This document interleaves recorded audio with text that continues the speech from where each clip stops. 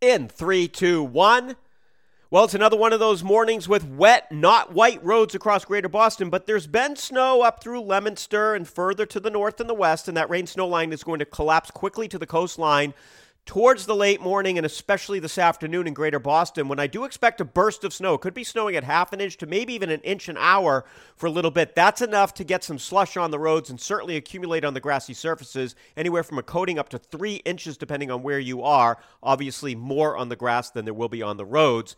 Everything comes to an end about 7 to 9 o'clock tonight, and after which time we'll see clearing skies, temperatures falling back to the 20s, which means we'll see some icy patches tomorrow morning. Then it becomes mostly sunny. We're up near 40. Our next storm system arrives later Wednesday, starts as snow, ends as rain. For GBH News, I'm Dave Epstein.